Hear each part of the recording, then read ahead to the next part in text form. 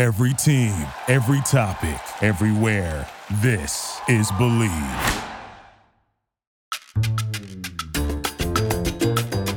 Hi, everybody, and welcome once again to the Mental Health Comedy Podcast. I'm your host, Ed Krasnick. My co-host, Jennifer Kolari, will be joining us shortly. And this is a show where we not only talk about mental health, but we practice some of the skills. We practice the tools, because mental health is something that you do. A lot of people talk about it. Not as many people do it or have access to it. I'm one of those people. I am known as the Hebrew hurricane of shame. That's my mixed martial arts name. I fight myself. I beat myself up in an octagon daily. We're going to talk about some different things on today's show, but I do want to tell you, we have a great guest. This guy is really a talented writer, great comedy writer, multi-Emmy winning writer for The Simpsons, Futurama, Mr. Show, all kinds of series, and that's Bill Odenkirk. And Bill is going to be joining us very shortly. You feel like everything's coming up on the show. There's nothing happening now, but everything is coming shortly. Hang on to your hats. I want to talk about a couple things before I bring Jennifer in. And one of the things I want to do is emotional shout-outs, because no matter what emotional state you're in, we're so happy to have you, and we always welcome you to the show. Here are our emotional shout-outs.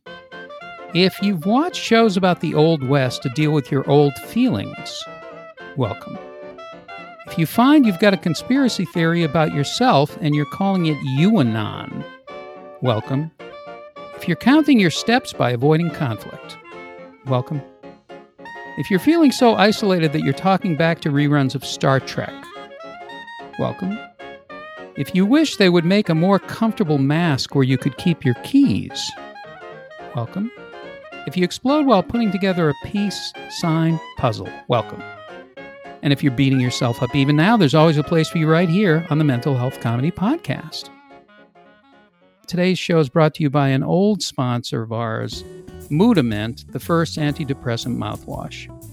Mudament comes in new spearmint, peppermint, and root and tootin' Wellbutrin. Why should you suffer from dry breath, from stale breath, if your mood elevator goes all the way to the top? Why should you pay for it? You shouldn't. Change your mood with Mudament. And now, this is what we're all here for. We have the ninja of the neocortex. We have the Batwoman of brain hacks. We have the high priestess of the hippocampus. None other than Jennifer Kolari is here. Jennifer, it's so great to hear you again. Hi, Ed. That was a new one. Batwoman. Yes, the Batwoman of brain hacks. Yes. That's a new one. Thank you for that. You're welcome. I want to talk to you today about a few different things. The power of pausing, of actually using pausing, taking a pause, stepping back, giving yourself a little space, all of those kinds of things. The power of quiet and not filling in every second with noise. Or you can call it regrouping. Maybe that's a way to describe, this idea that we have to keep moving. And how to decode the messages your feelings are sending you. I thought we could talk about any and all of those. Bill and I were talking earlier about energy. People have energy a lot of times tied up in emotion, and how you can figure that out and kind of maybe loosen that up a little bit. So I'll talk about any and all of those.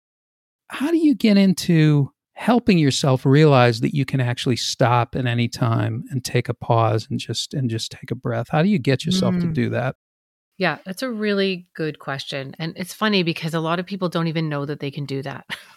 But you can. Now, we've talked a lot on the show about the structure of the brain, right? Like the frontal lobe, that's the CEO of the brain. That's the part of the brain that regulates and prioritizes and motivates. That's the part of the brain that will take the pause. Then there's the midbrain, which is the part that's the safety, security system in the brain that just freaks out, gets mad, panics, yells. It's interested in safety. It's an immediate adrenaline time-sensitive response, whereas the frontal lobe is more of it's called an oxytocin-based response, where you're kind of looking at the big picture. It's practice. Ed, you and I talk about this all the time.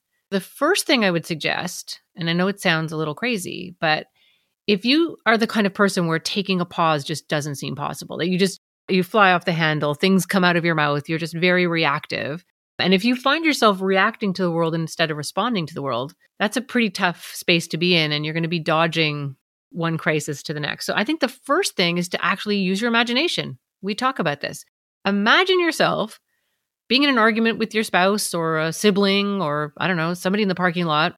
Imagine yourself being really upset about it and then suddenly just being calm and just taking a moment, taking a breath, observing yourself and going, what am I doing? I don't need to be in this moment right now. Imagine yourself walking away and letting it go. The reason you do that is that's cognitive rehearsal. The midbrain cannot tell the difference between you actually doing that, remembering that you're doing that, or imagining that you're doing that. So if you rehearse that and you imagine that a few times in your brain, the next time you're in a moment like that, your brain is going to think you've done it before. And you're going to have a much better chance of just taking that breath and pausing and becoming the witness, like just witnessing yourself in that moment. So it's a pretty simple thing to do, and it works. Could be a way to start your day, could be a way to end your day, could be that those could be good spots for practicing or any time. Mm-hmm. And I assume that helps you to decode, to actually listen to your feelings and become aware of your feelings. Mm-hmm. That's kind of training for that. Yeah, definitely. I mean, all of this, it's like brain gym. When you're practicing these things by using your imagination first, you're basically building neural pathways in your brain. You're building muscle in order to do that in real life, in real time. You don't have to explain to anybody what the term physical fitness means. Mm-hmm. But you don't really bring up the term emotional fitness or mental fitness. That is not a term. And these are literally exercises that you can do. And the more you do them, the more you will have those skills available to you in the real world. And then when we talk about decoding emotion, it's interesting because we think of emotions in terms of negative and positive, right? Negative emotions, anger or sadness. But we need all of our emotions. They're all information. They're all incredibly important. Part of that decoding is not being afraid of those emotions and being able to kind of turn towards them and just accept that that's what you're feeling in this moment. Letting yourself feel those things, listen to the messages that your brain is sending you, because we usually just try to run away from them, blame somebody, get in a fight, buy something, smoke something, drink something, do anything that we can to get away from those negative feelings. But if you had a friend that you had to get a very, very important emergency message to, you would text them. And if they didn't answer, you'd text them again. And if they didn't answer, you'd call them. And if they didn't answer, you'd go to their house and then you'd bang on the door. Emotions are the same. If you don't listen, it will continuously send the message until you listen. And it becomes more and more intense as that momentum builds. I want everybody to join us for the new police detective series, Ed Krasnick, Emotional Cop. That kind of training is really important. And even just having the intention of it is almost enough. Mm-hmm. You almost don't even have to do it. You just have the awareness that, I have a choice. I can actually step back now. I have a choice. I can actually take a breath. I have a choice. I can actually pause. I have a choice. I can actually listen to the messages that are being, sent. Mm-hmm. And I would say there are questions you can ask yourself. Mm-hmm. Self-questioning is a really big thing. And I don't mean questioning like, why am I in this business, which is a question that I ask like every 4 seconds of myself. I don't have an answer for it. The questions like, what's going on with me right now? What do I need? Why am I feeling this way? Is this true? Is this true what I'm thinking and believing? Or noticing, this is a program running. This is an old program running from when I was a kid.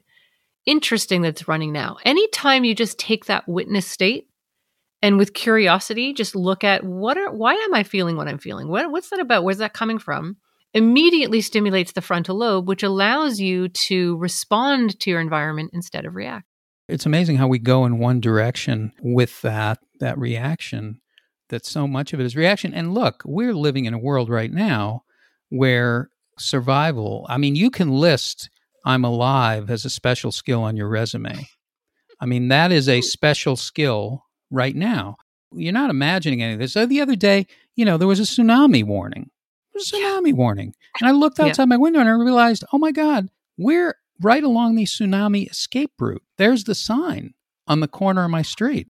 And I'm like, oh, why is there a tsunami? Oh, there was a volcano underground hundreds of thousands of miles away. Yes. You don't Yeah. think that we're all connected? You don't think that we're all Mhm. connected? When you get a tsunami warning from something that happened in an island you've never heard of, you know that we're all connected. You need to be aware, and I was just really grateful that there wasn't.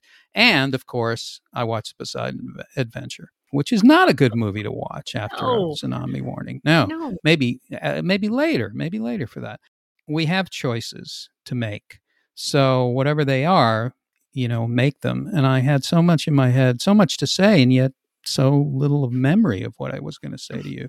These kinds of things are at your disposal at all times. I want to bring in Bill. I'm going to bring in our guest.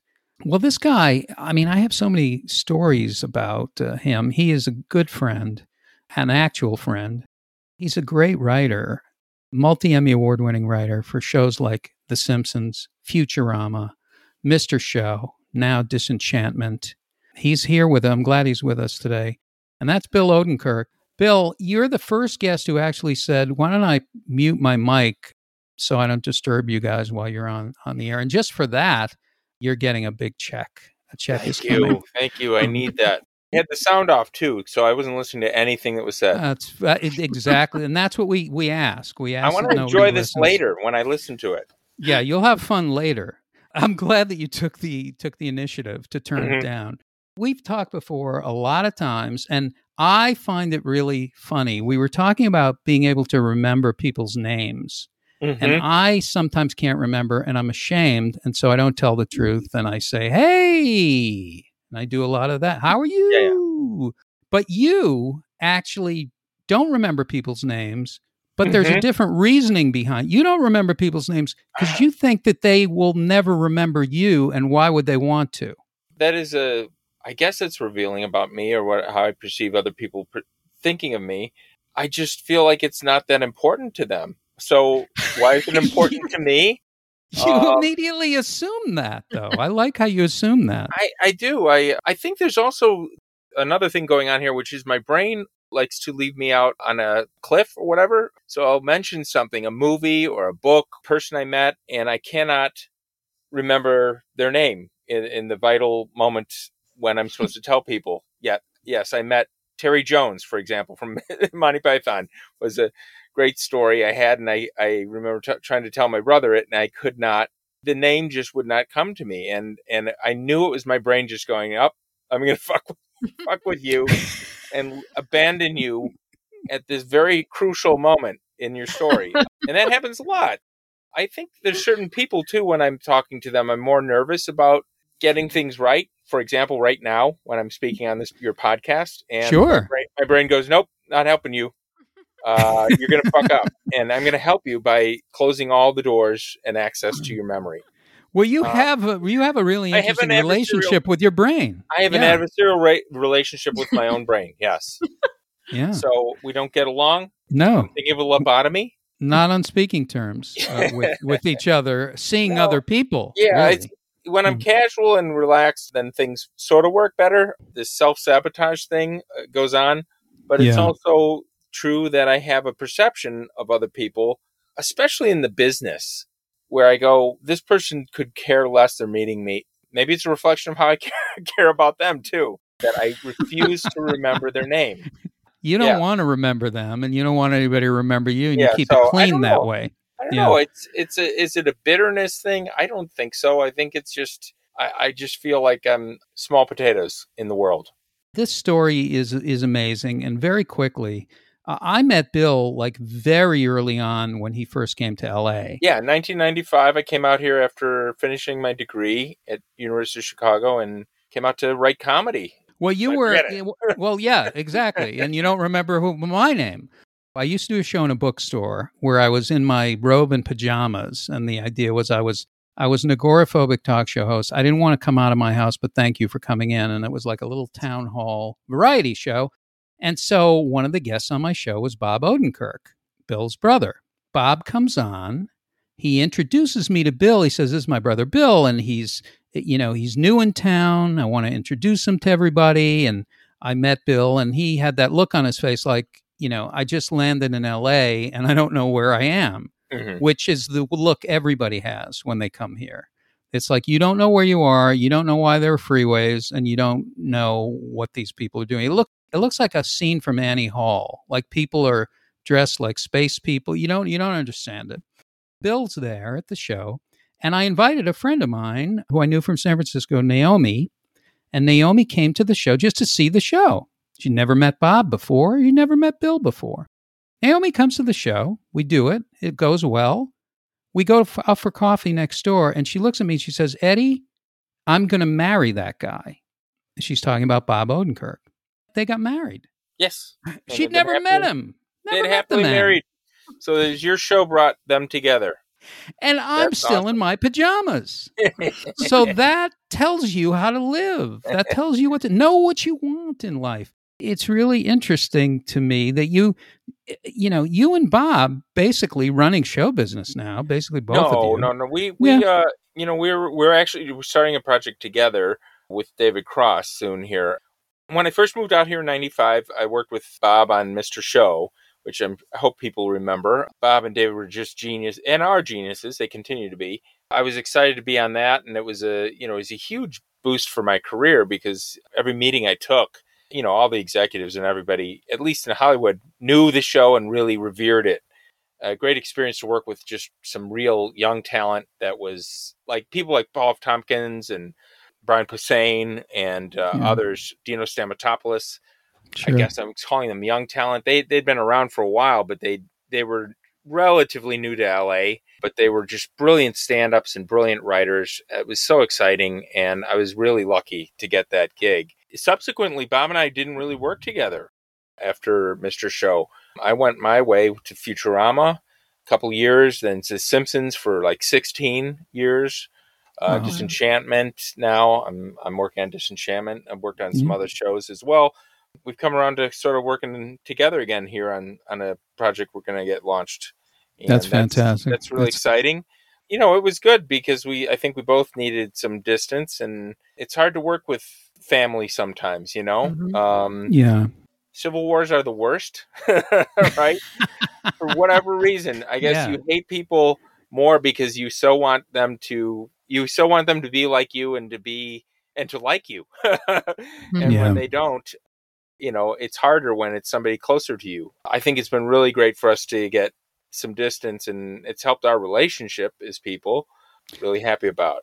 It's so great. Yeah, distance is a good thing. Everybody needs their own sense of space and their own development and whatever they need. And I wonder, like you are a guy, you have such a great comedic brain, but you also do have a brain that and this is true of a lot of really great people in comedy, they have a brain that really goes to the negative. Oh, like yes. really goes the immediate thought is this is not going well. Yeah, I think I have a very negative outlook on life, despite the fact that it has been pretty good to me. Yeah, and I'm doing all right, and I have no reason to complain. I've had some career ups and downs, which have been hard, but everyone has their ups and their downs. I think that, like a lot of people in comedy, maybe you'll agree with this. It's an old observation, but I'll make it again. I'm going to do it here. I think there's a lot of anger. A lot of my comedy and a lot of people I know who were great, brilliant comics have a lot of anger issues. I also have other emotions, like not anger. That's my other emotion. So you have anger and not anger. Yeah, I mean, I span the two. I don't know why that contributes to, at least in the people I've worked with, not all of them. Some of them are very gregarious, happy-go-lucky people. The more interesting writers and comedic people that I know there's a well of almost rage in some cases. I wouldn't say that. That's your autobiography. The title is A Well of Rage. Yeah, I wouldn't say that in my case, and I've gotten less angry over time. Thank goodness for everyone around us and for around me. You have that same sense too, Ed, because it's again, it's something that I've seen with a lot of certainly stand-ups. Do you perceive that as well, or is that just something? Yeah, no. Group of people I've associate with. I perceive a dual world, and the dual world is outwardly I'm a certain way, but what I'm saying to myself is actually very different. Mm-hmm. And so there's a real different thing going on, and the inner life and the outer life are really, the messages are really two completely different messages. Yeah. Like, it's rare that I'm telling myself everything's fine, I'm Mm-hmm. okay, in the midst of other people. I really do have trouble, and it's a challenge for me to hold my own when somebody else has a differing opinion or a differing state of emotion. Uh-huh. Like, Yes. I go with them. Like, whatever they are doing, I go with you them. make yourself amenable to them, is what you're saying. Sure. Right. Well, I do the sure. other thing, which is You're an emotional chameleon. Yes. whereas Yeah. I'm like, fuck you. I want you to conform to what I'm thinking, and I'm not sure which one I like better. I think I might like I'm yours open better. to other people's opinions, certainly, but I feel like, I think especially with politics and whatnot, I have no capacity for understanding at some point. Yeah, well, I became a comedian, but Jennifer's right. I'm really a chameleon. Uh-huh. So I should be a stand-up chameleon. You're the comedian, David Bowie. Yes, I am. I'm painting my head. Yes, I have I can blend in to whatever it is. No, it's like holding your own. It's like a big thing, and realizing things like, hey, I'm not my feelings. Like, it took me a long time to realize that, and to be aware of that. Well, as a kid, I wasn't aware of that. And I really felt like I was in trouble most of the time because I wasn't a good person because I had feelings. Yeah. So it's like, I walked around for like 2 years of high school with a headache because I really did, because I felt like, oh my God, I'm such a bad person because I have feelings. Yeah. Like, I don't understand them. So I go to the movies. And I just, I'd sit through 3 screenings of Ice Castles. I didn't care what the movie was. I just had to get in there and the lights go down, the feelings come up, and you don't have to explain yourself. What you and Jennifer were talking about is something I think only I've become dimly aware of recently because I can't stand myself anymore. I like the way you say it. You put it so earthy. Well, I've tried to have understanding for myself and tried to endure the way I've been, but I feel like that I need to stop and perceive myself from like outside my life and go, okay, what's wrong with this guy? Why is he feeling this way? And not just observe like, I'm feeling X, Y, or Z, usually anger. Why is that happening? Is it justified? Being curious. Is it? Yeah, it's like standing outside, watching it on a stage or something. Jennifer, take it away, Jennifer. Yeah. Well, I was just going to say that's so important what Bill's saying, and it's important not to have judgment. Like, it doesn't mean you say to yourself, "Why are you doing this?" and why are you feeling this way again? It's not an opportunity to beat yourself up. It's more sort of a neutral curiosity, like, oh, well. Well, that's a hard attitude for me to strike. I mean, I'm just the distance is as far as I can go right now, which is go stand outside what's happening to me immediately. To be generous or to be, as you say, Jennifer, I guess, non-judgmental is hard. It is. It's like, that's just stupid what you're doing, or the way you're feeling is idiotic. Well, Stop that. Yeah, and that's why I point that out, because so many people do that to themselves. They treat themselves in ways they really actually wouldn't treat other people. Yeah. Much meaner to themselves than to others. And so the start is at least try a little bit. Like, if you can even just soften it a little bit to yourself and just have a little more compassion. Self-compassion is actually a really important thing. Yeah. And emotions it's so interesting because emotions are just information. That's all they are. And certain emotions will trip off the midbrain, the part of our brain that panics, and others will keep the frontal lobe on. But really, you got to think of emotions like your internal GPS system. If you're feeling angry, or you're feeling nervous, or you're feeling jealous, or you're feeling upset, it's actually not necessarily the thing that's happening that's making you upset. It's the disconnect between the best part of you and the worst part of you that's causing you to feel so terrible. It's like you're out of alignment with what you know deep down is right. So that's why when somebody says something to you that, they're mad at you and they're right, you get mad at them. That's so mean. Really, what's happening is it's a mirror. They're saying what we already know about ourselves, and we don't want to hear it. I wanted to ask you, Jennifer. I mean, you're a therapist, I believe. Is that correct? Yep. Okay. Why is it so hard for a person to therapize themselves, if that's a verb? It is. We'll make it because fun. I mean, the closest I ever come to doing that, and I mean this sincerely, I feel like it's really helped me enormously, is after a long period of agonizing over issue X, Y, or Z, or impulse X, Y, or Z, I finally start writing down things I've thought about it and conclusions.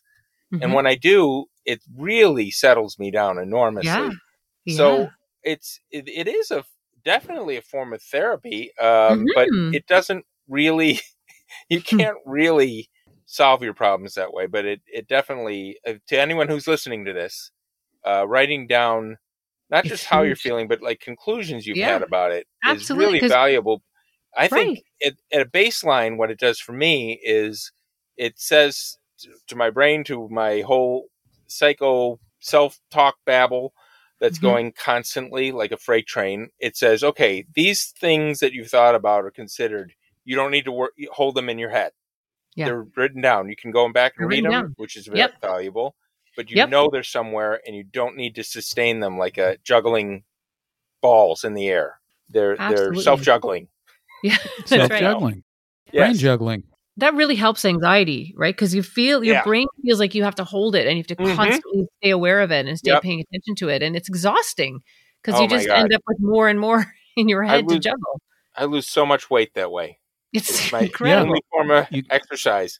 It's aerobic for you. Yeah. The other thing you said, Bill, which is interesting, is you'll answer yourself, right? Like you'll give you'll comment back in the writing. And what you're doing there is you're actually using the witness part of yourself. You're now observing yourself. You're stepping out of the moment, and and usually in those moments, you're tapping into your inner, it sounds so corny, but literally your inner wisdom, your the highest part of yourself that actually knows what to do. It's your ego that gets in the way. And so the reason it's hard to therapize yourself is and once you start to realize that this is actually the case, we're just basically running programs.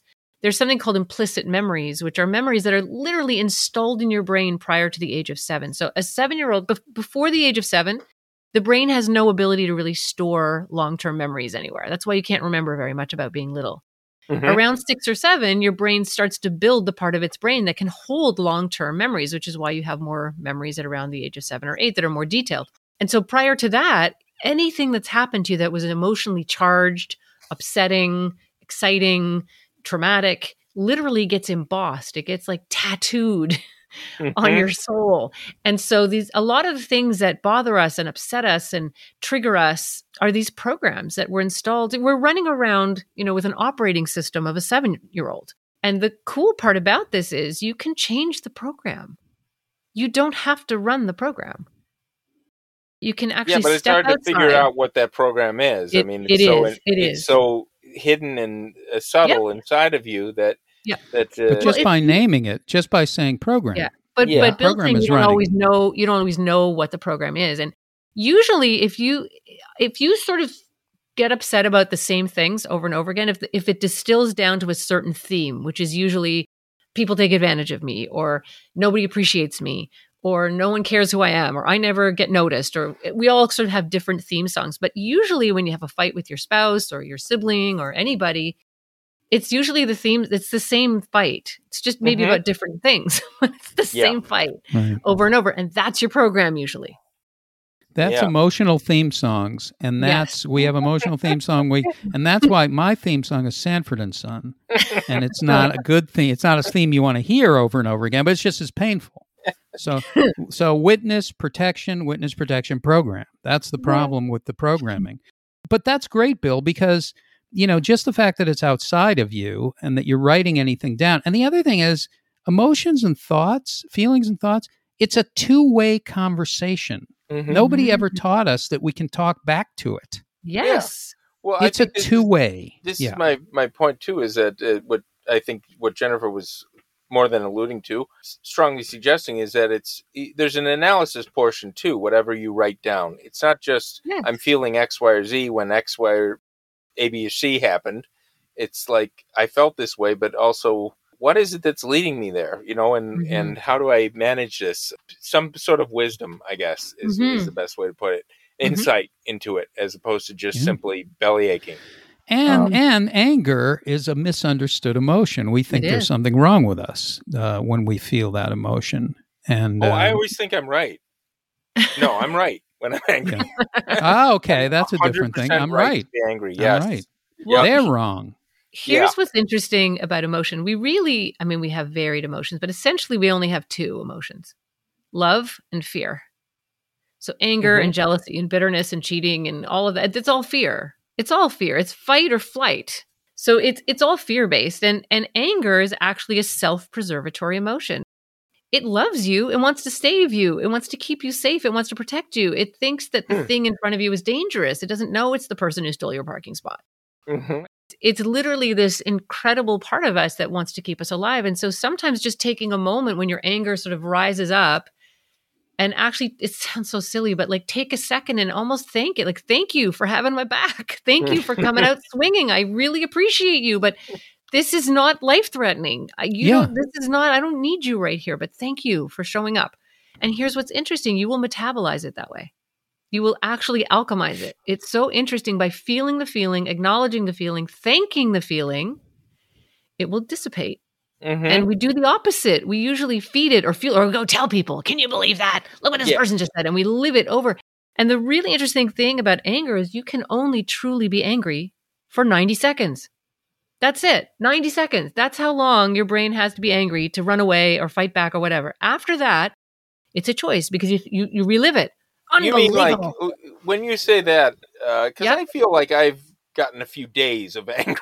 Okay, but here's what you're doing. But what you're doing is you're reliving it. You're telling the story. What you're saying, if I could maybe recast it, is just you're saying that in terms of like not being in control of it or being even aware of it, it's taking you over. Yeah, 90 seconds. Yeah. After that, you retell the story, or you think it all about in your head, or you're in the shower having a fight. You're telling it over and over again. Yeah. It's the same story told a million times. And now you get angry again for another 90 seconds and another 90 seconds and another 90 seconds. And then your immune system downgrades. And like a lot of things happen in your body when you're angry. Anger is meant to be a short-term emotion that you kind of let go after. And being angry at someone for, I can't remember who said this quote. It's like my favorite quote about anger, that being mad at other people, being angry at someone else is like swallowing poison and expecting the other person to die. Right. Yep. That's hard to fit on a bumper sticker. That's not as good as keep calm and carry on. But listen, healthy aggression and healthy anger that's short term is fine. It's how we regulate. It's how we discharge. When you feel that like start to panic thing and you're anxious, you can actually turn and say, hey, I get you. You think I'm in danger. Wow, that's really great. You're doing your job. I'm actually fine.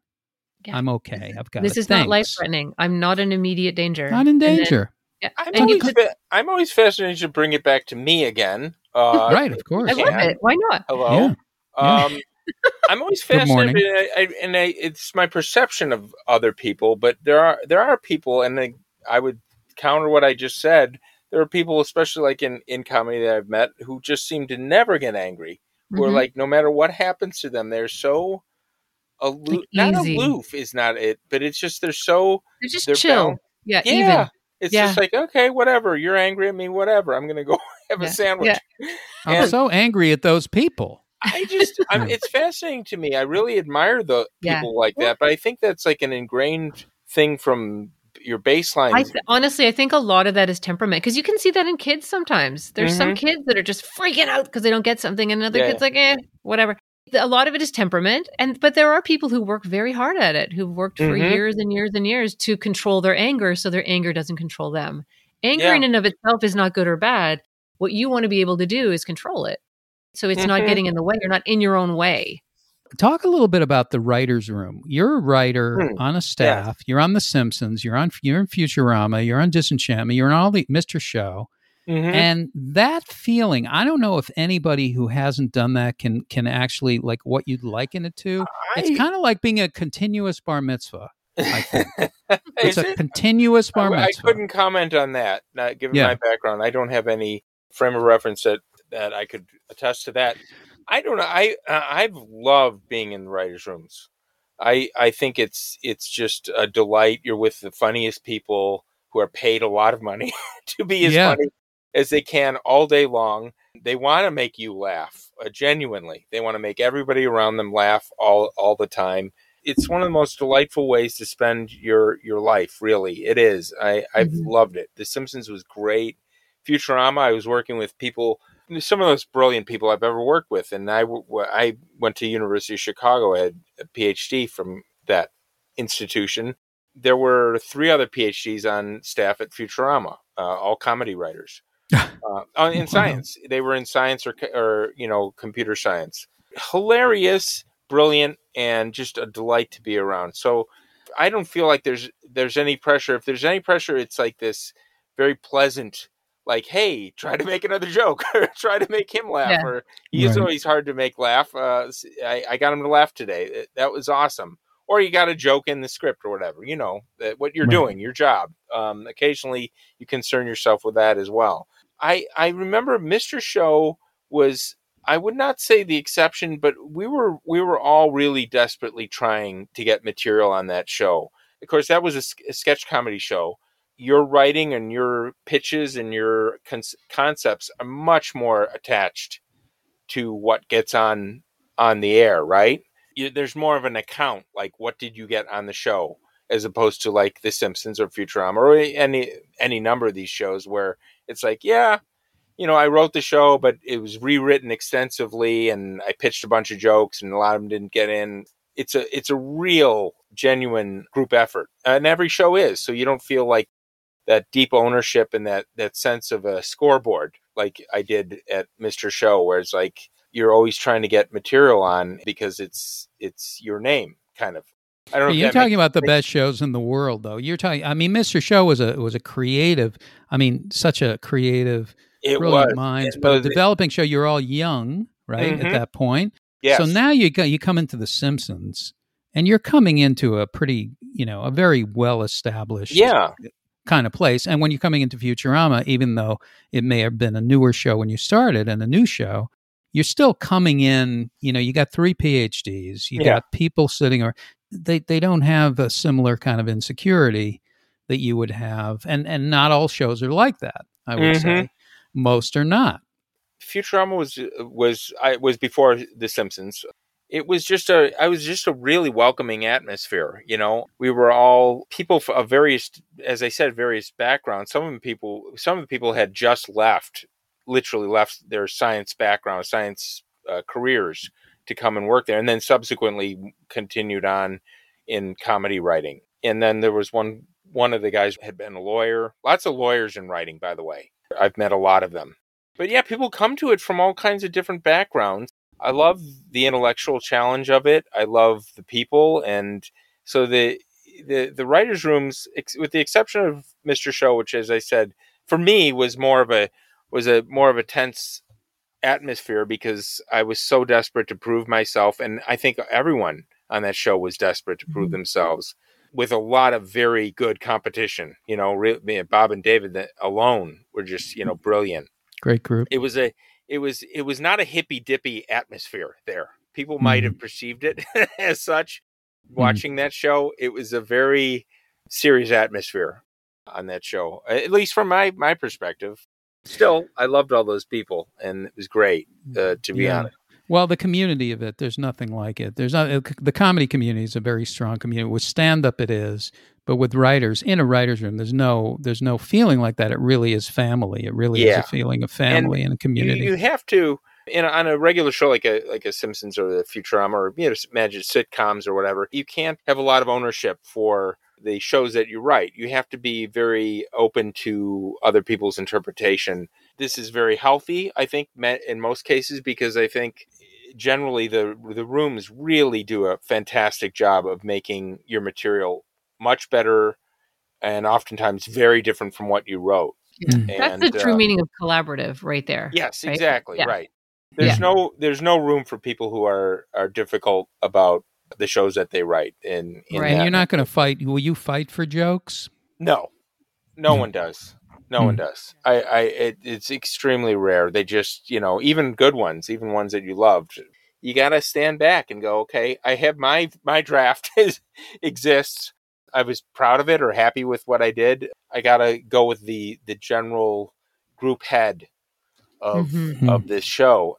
Again, most of the time, really, you end up with something that's better. Sometimes you don't, and I won't highlight particular shows, but sometimes I went, wow, the show I had written was a lot more coherent.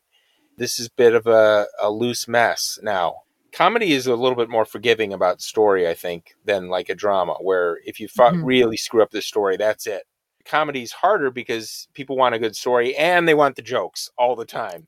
If you've got really good jokes, which I like on The Simpsons, we had brilliant joke writers and whatnot, and bits, it can compensate for a weak story. So it's a bit of a crutch sometimes. Self-care in comedy is a really interesting thing because it's not something that a lot of us are sort of geared towards being about what comes out and not a lot about what goes in or what is being said in. So it's kind of like a duality. And I love using the word duality. It makes me feel very jazzy. This is all very vague to me. What is this? Going in and out? It's jazzy. Where am I putting something? No, it's jazzy. It's jazzy. Okay. It's like the feeling of smiling on the outside, but what's going on inside is very different. It doesn't match. Yeah. So I've had that a lot as a stand-up where I come out and I'm performing, but what's going on inside has nothing whatsoever to do with that. There's really different stuff going on inside. Now, once I get going, it matches, but often it's like, and self-care is very, it's not something that goes along. Like I think you have a lot of healthy things that you do, like the writing it out, and also, paying attention to yourself in a different way, maybe. I'm like the kind of person who they'll be calling my name to go on stage and introducing me, and I'll be listening to somebody tell me about their cat. Yes. I won't say I have to go on stage in a few minutes. You're not focusing in advance? No. Okay. No, I'm taking care of them. Because I want to make sure that they feel good. It's not important that they just called my name on stage, and I'm backing out like if I were a Batman villain, I'd be the backpedaler, would be my name. So I'm backpedaling.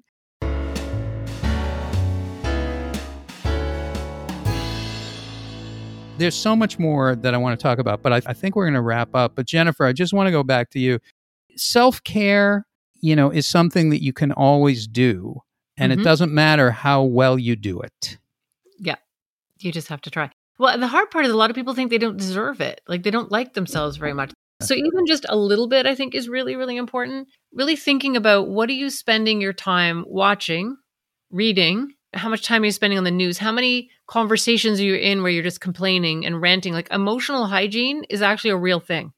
It's okay to vent and get things out, but you want to have space. And we started out the hour kind of talking about pausing, taking a break, turn your phone off. Don't make a lunch date with someone who is just going to complain for the whole hour. Take a few minutes and step out if somebody's a lot in a moment. It's really okay to take that pause and to take care of yourself. And especially if you have toxic people in your life, like it's okay to cut some of those people out of your life or at least limit your time with them. Yeah. So you can have that emotional hygiene and really don't wake up in the morning and turn your phone on and go straight to the news. Do not do that. Get up and think of 5 things you're grateful for. Really sit there and think about it. Or think of 5 people that you really love and imagine looking into their eyes. Get up, walk around, then go to your phone. But don't open your eyes and look at the news. Those are pretty simple things to be able to do. It makes a big difference. You can sit in a chair, close your eyes, and imagine for a minute. Then you can go. Then you can go do whatever you want to do. But training yourself that way is really a big thing, especially in today's world. Now, Thich Nhat Hanh was such a great teacher and a Buddhist minister. Yes. Now he passed away recently. Just recently, yeah. Yeah, but he used to call stopping an action. He used to say it's not a resignation; it's actually very active. So you can look at stopping as an action. When you stop, you're really doing something really positive. That's really the time that we have for today because I have to go beat myself up for a few hours. I need to pause to do that. First of all, Bill, thanks so much for coming over and doing this. Thanks for having me. It was great. Great to be on. Great to talk to you. Watch Disenchantment on Netflix, the show that Bill's working on currently, and new things coming up. If you want to find out more about Jennifer's amazing work, you go to connectedparenting.com. Connectedparenting.com. Amazing courses, podcasts, all kinds of skills, brain hacks, all kinds of things that you can use for yourself and your family. Self-parenting, we don't use that expression very much, but that is a huge thing to be thinking about in today's world. Check out the show. Write us a review if you like it. Find the podcast wherever you get your podcasts. Go to makelightmedia.com, makelight, one word, media.com. You can hear everything. You can get notes, whatever you need. Nice to have you along. And we'll be back next week with another show. Keep coming back. It works if you work it. I'm Ed Krasnick for Jennifer Kolari. We'll see you next time.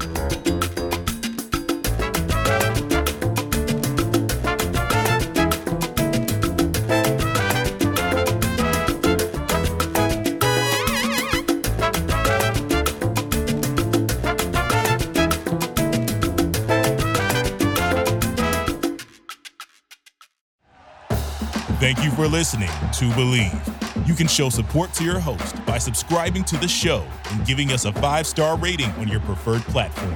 Check us out at Believe.com and search for BLEAV on YouTube.